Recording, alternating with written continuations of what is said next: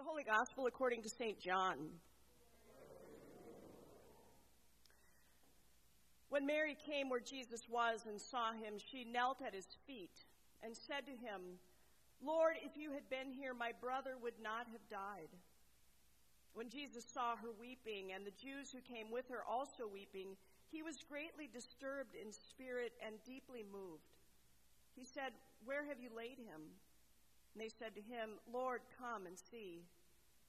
Jesus began to weep. So the Jews said, "See how he loved him." But some of them said, "Could not he who opened the eyes of the blind man have kept this man from dying?"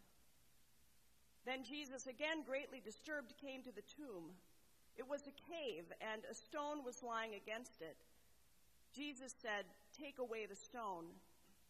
Martha, the sister of the dead man, said to him, "Lord, already there is a stench because he's been dead 4 days."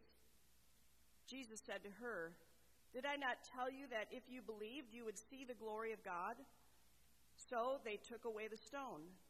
And Jesus looked upward and said, "Father, I thank you for having heard me. I knew that you always hear me, but I have said this for the sake of the crowd standing here, so that they may believe that you sent me." When he had said this, he cried out with a loud voice, "Lazarus, come out." The dead man came out, his hands and his feet bound with strips of cloth, and his face wrapped in a cloth. And Jesus said to them, "Unbind him and let him go." The Gospel of our Lord. You may be seated.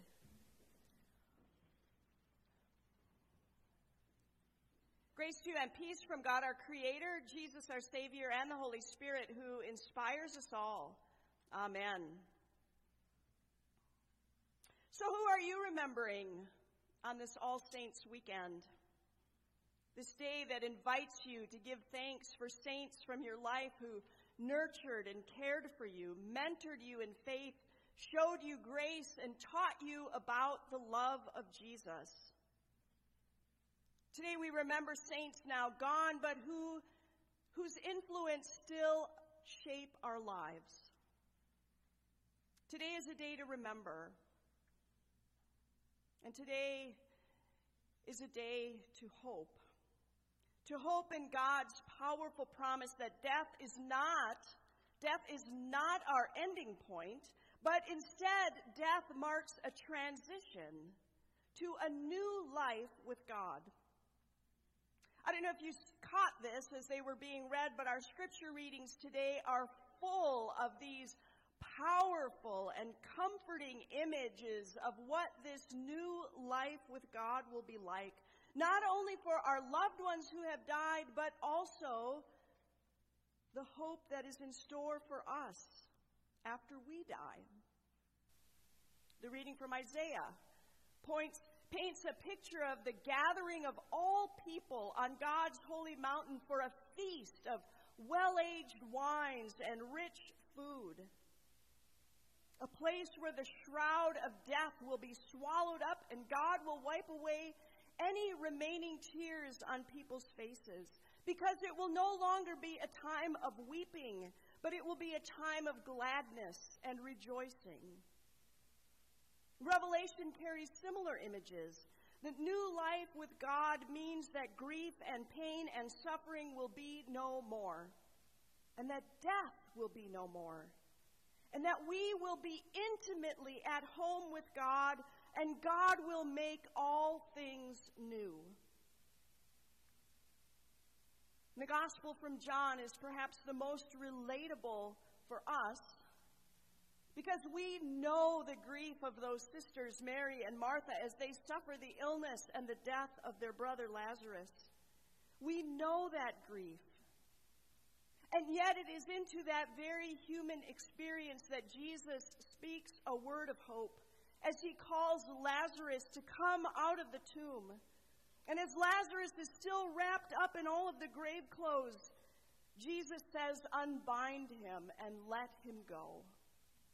Unbind him not just from the grave clothes, but unbind him and let him go from the power of death. In this story, we catch a glimpse of our promised future. That one day Jesus will call us out of the grave and will unbind us from the power of death. Now, even with these scriptures, of course, there is still a lot of mystery surrounding death and what heaven will be like. But these readings do offer us such a clear picture of hope and comfort and joy of how we will experience new life with God after we die.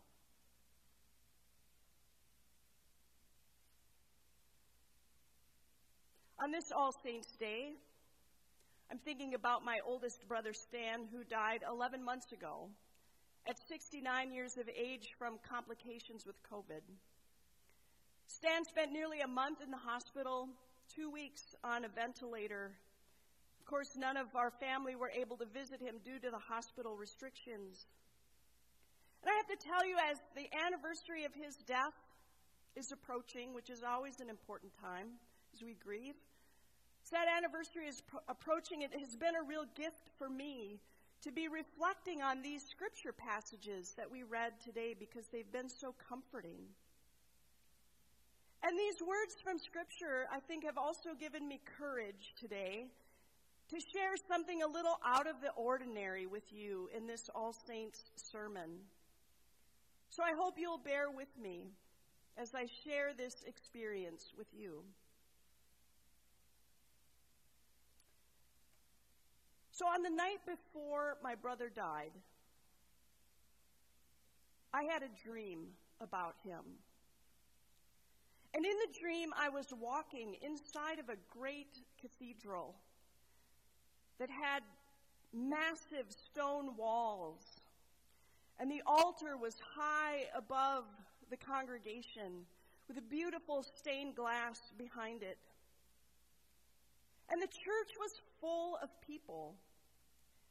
And I had this strong sense that my parents were among the congregation. My parents are both deceased, but I had a feeling that they were there, and part of me wanted to pause and try to find them in the crowd. But there was something that was telling me that if I just kept walking, I would get to see my brother. And so I just walked across the front of the church, and there was a door, and I walked through the door and into a beautiful courtyard. And the courtyard was also full of people. And I could tell that it was the day of a race, a running race. And I should say that for many years my brother was an avid runner. Well, I finally saw Stan in the crowd, and I was grateful because I truly did believe that I was never going to get to see him again.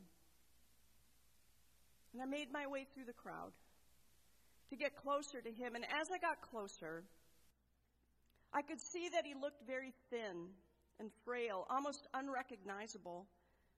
His body had wasted away, and he clearly had been through a great suffering. But his presence was joyful, and it was peaceful. And he had an inner light that shone through his face. And he told me that he was glad that he was there on race day, but that he would not be running because his days of running were over. But he said that he would be helping others as they finished the race by unpinning the numbers from their bib as they crossed the finish line. And I later remembered the words in the New Testament found in the book of 2 Timothy where Paul says, "I have fought the good fight. I have finished the race. I have kept the faith. From now on there is reserved for me the crown of righteousness, which the Lord, the righteous judge, will give me on that day." Well, as Stan and I stood there in my dream, I again had this strong tug to go and look for my parents because I knew that they would want to see my brother as well. But then a calmness and an awareness washed over me that told me that Stan would find them soon enough on his own.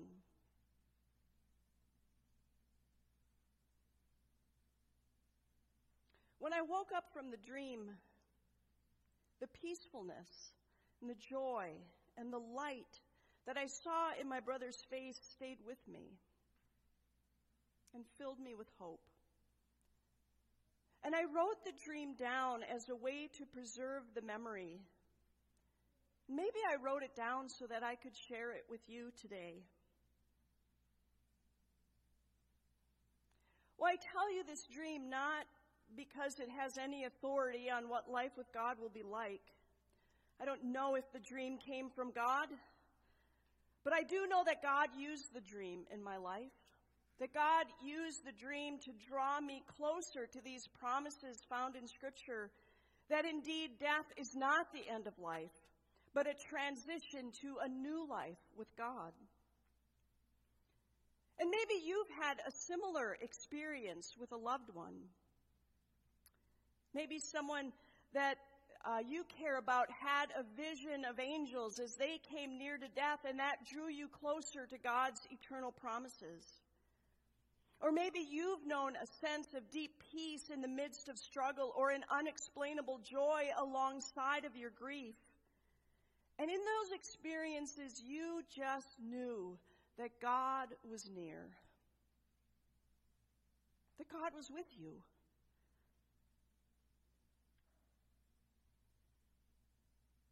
Well, if you're thinking, well, I've never had an experience like that, hear this. Hear this. You and I are about to have an experience. We're about to share in an experience where we will be drawn closer to God. As we gather around this table, we will share a feast like the one explained in Isaiah. A feast of well-aged wine and rich food supplied by the Lord of hosts. We cling to the promise today that God is with us in this meal, as he promised.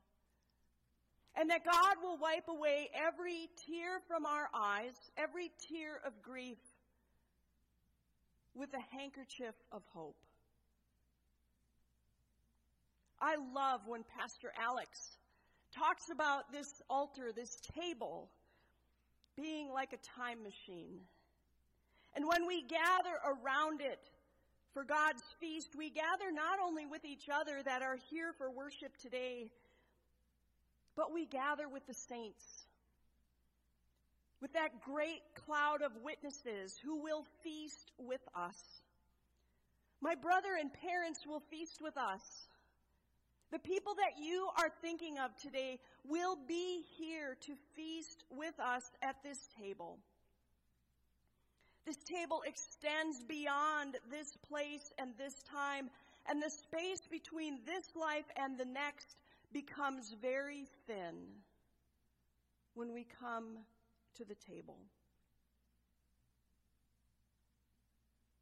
Because here we catch a glimpse of what lies beyond, as the corner of the veil of death is lifted. Today we remember the saints who have blessed our lives. And it's a day that we gather around a shared hope that death will not be the end for those saints, and that death will not be the end for us. Death will be a transition to a new life with God, when Jesus will call us out of the grave to unbind us from the power of death forever. Amen.